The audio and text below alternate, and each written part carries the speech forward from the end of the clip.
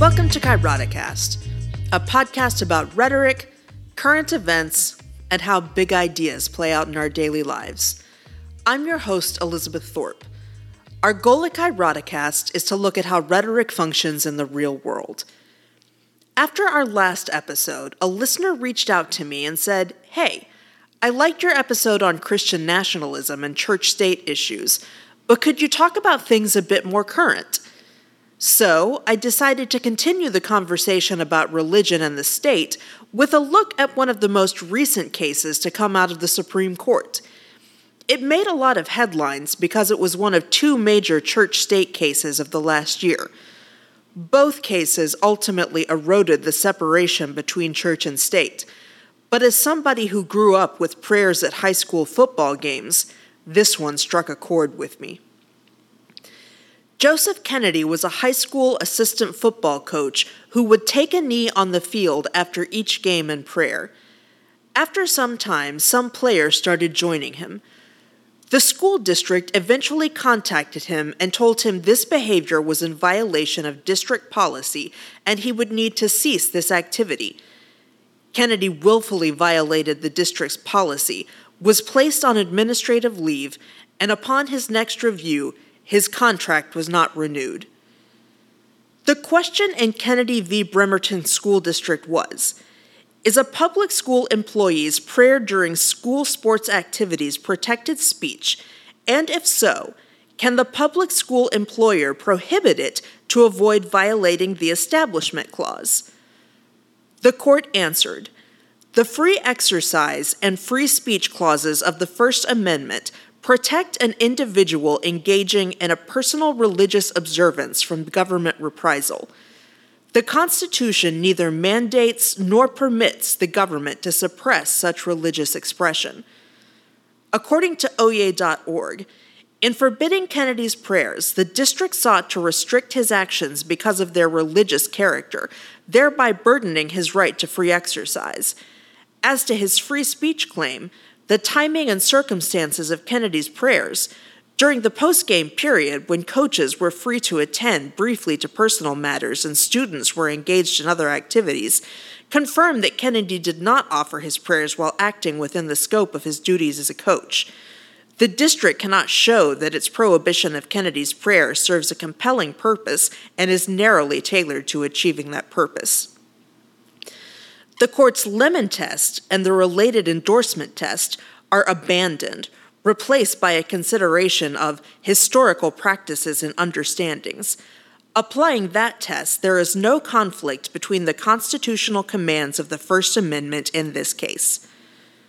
But I argue that this case presents an interesting example of how the Free Exercise Clause, which states that people have the right to exercise their religion freely and as they see fit, and the Equal Protection Clause, which requires that the state govern impartially, can be in tension with one another. On the one hand, Kennedy argued that he has the right to exercise his religion freely, which is constitutionally the case. On the other hand, the Equal Protection Clause guarantees that the government will not favor one religion over another. This can cause tension around free exercise. If a person feels they are called to pray at state events, they might see it as a necessary part of practicing their religion, but the state cannot be seen to endorse that religion with state prayer. State-sponsored religion would be favoring one group and creating outsiders, which would be in violation of the Equal Protection Clause. So while there may be tension between the Equal Protection Clause and the Free Exercise Clause, it is hopefully held in check by the Establishment Clause. An equal protection argument grounds that decision in the importance of a person. That is, it focuses on people as opposed to religion. Such an argument grounds the decision on the protection of people, not institutions. The Bill of Rights is meant to be a document that articulates the rights of people, not institutions.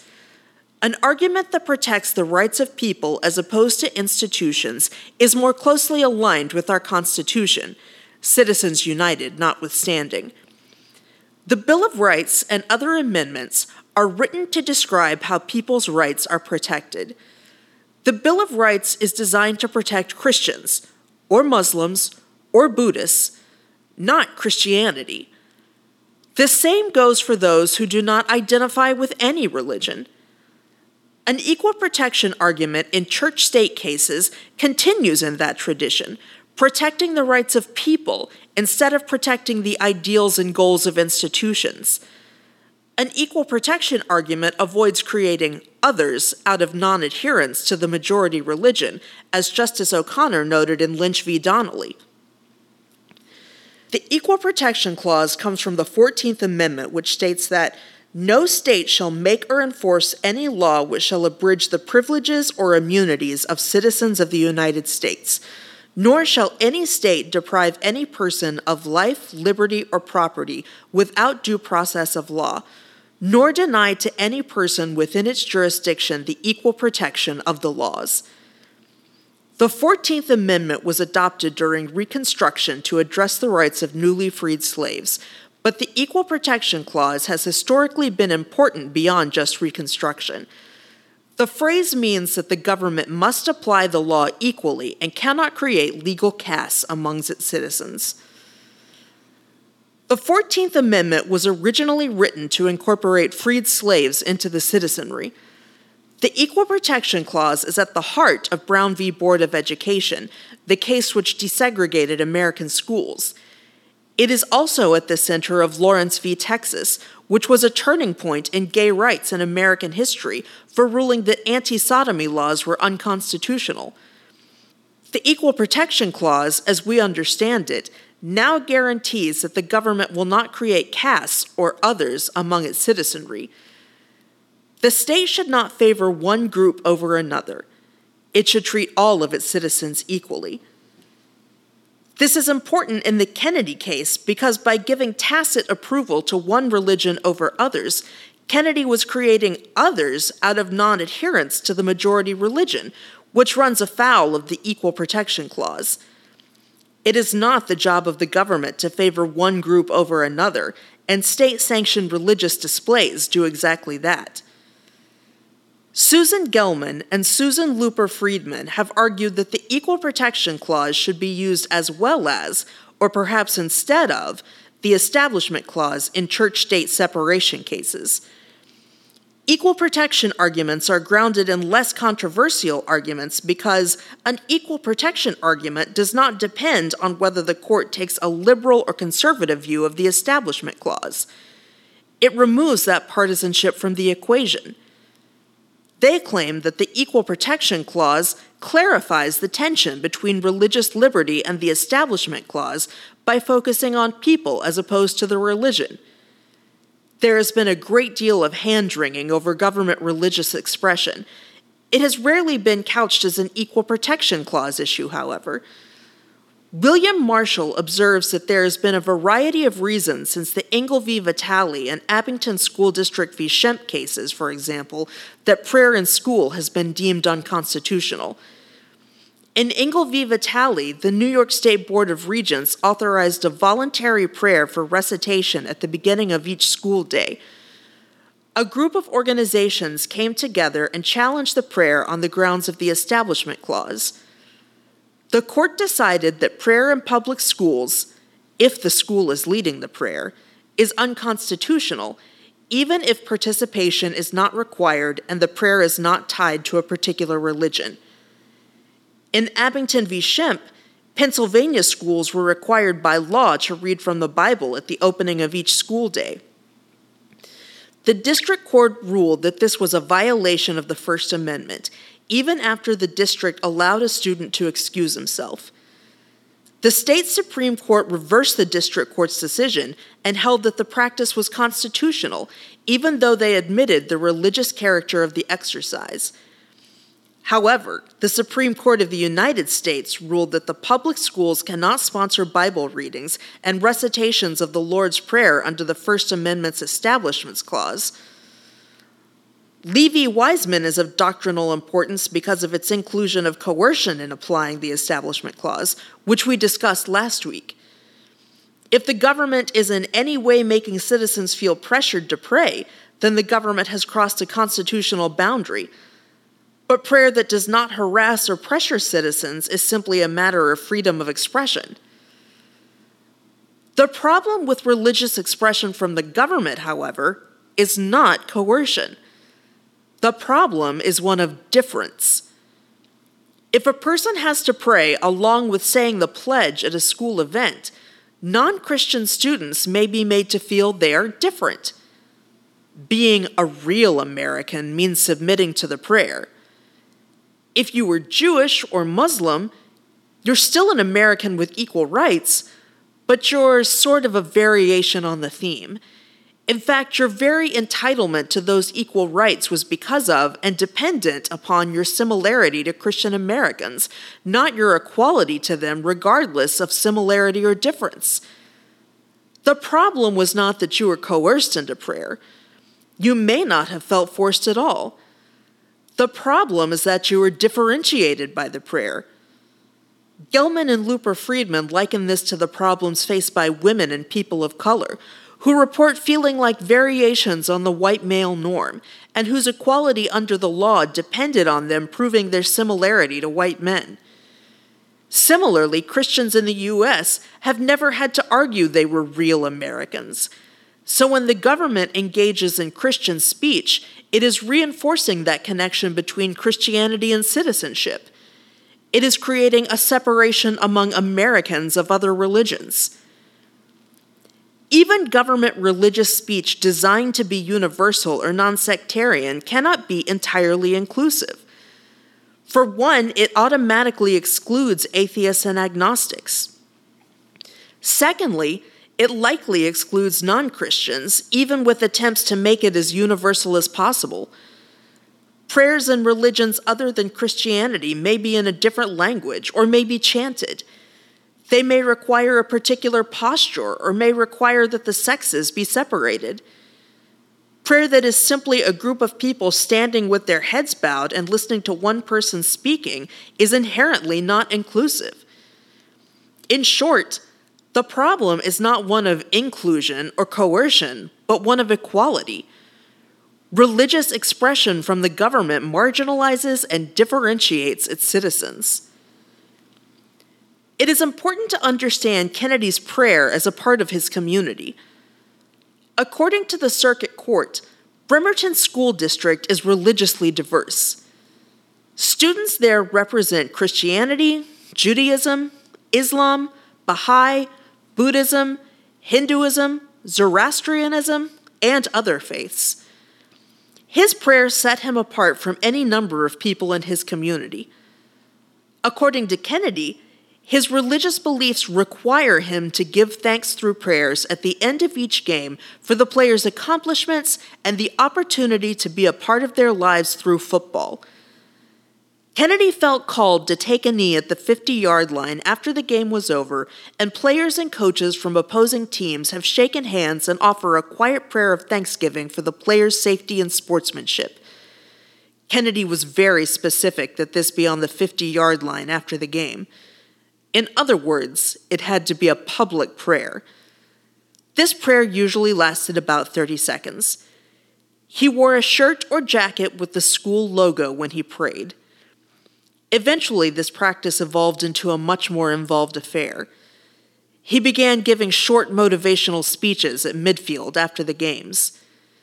During said speeches, students and coaches for both his team and the opposing side would kneel around Kennedy, who raised a helmet from each team and delivered a message with religious content. Kennedy acknowledged that these motivational speeches likely constituted prayers. The district first learned of Kennedy's penchant for leading prayers in 2015. This prompted an inquiry into whether Kennedy was complying with the school board's policy on religious-related activities and practices.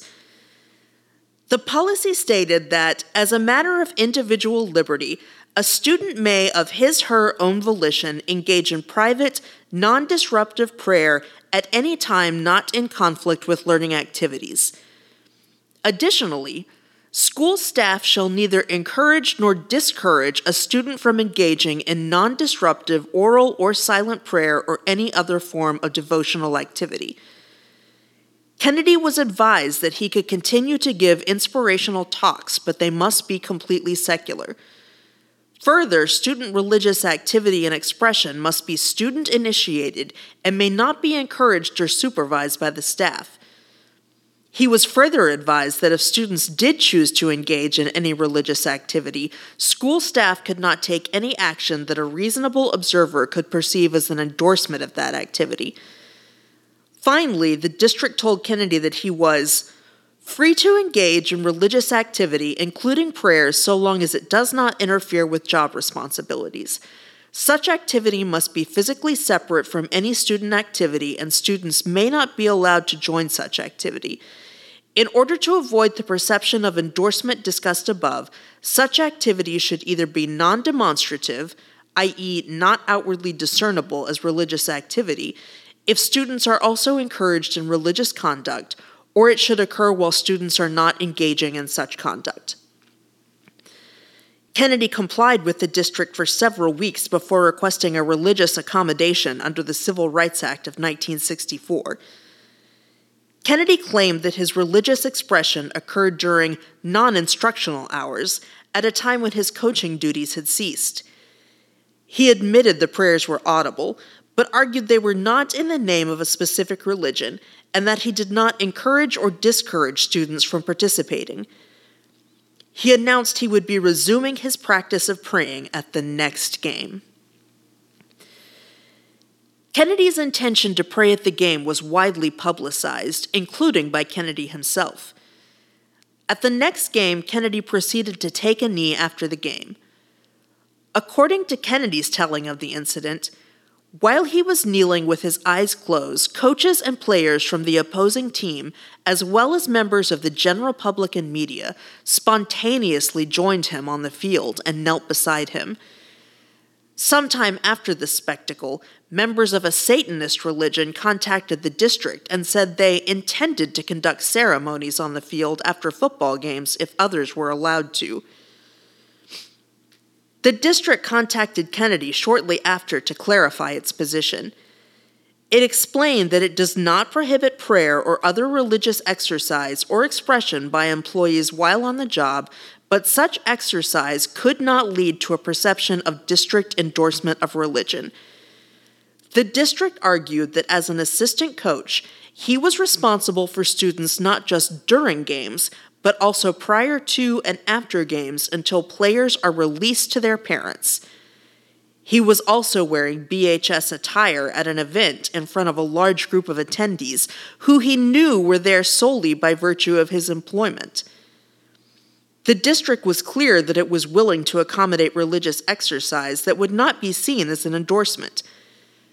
The district suggested a private location for the prayer, or that Kennedy wait until the stadium was empty before he kneel on the 50-yard line. Kennedy found these suggested accommodations unacceptable and demanded to be able to pray publicly, on the field, at the end of the game. He continued to do so in spite of the district's admonitions. He was eventually put on paid administrative leave. While Kennedy was on leave and not able to participate in games, BHS players did not pray on their own after the games. The only time anyone ever prayed was when they were led by Kennedy. This led the district to posit that it is very likely that over the years, players have joined in these activities because to do otherwise would mean potentially alienating themselves from their team and possibly their coaches. The district opined that there may have been, however unintentional, a certain amount of coercion for players to join Kennedy in prayer on the field. At his next review, Kennedy was not rehired because he failed to follow district policy. He filed suit the following year, claiming that BSD retaliated against him for exercising his right to free speech. The Kennedy case shines a light on the shifting attitudes of the legal establishment on church-state issues in the current era. The court of today is much more sympathetic to those who would blend religious display and religion with public life, whereas past courts were more inclined to keep a stricter separation between church and state. This is incredibly important in a public arena increasingly defined by Christian nationalism.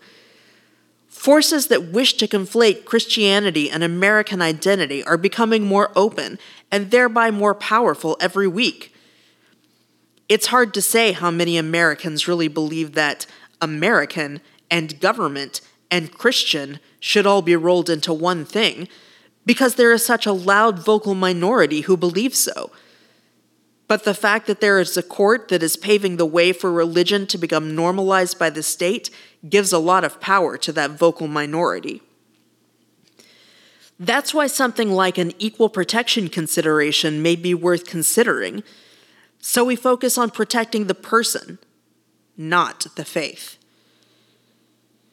Our next episode of Kairoticast will drop on Tuesday, August 23rd. That's because this week is the Big Rhetorical Podcast Carnival of 2022.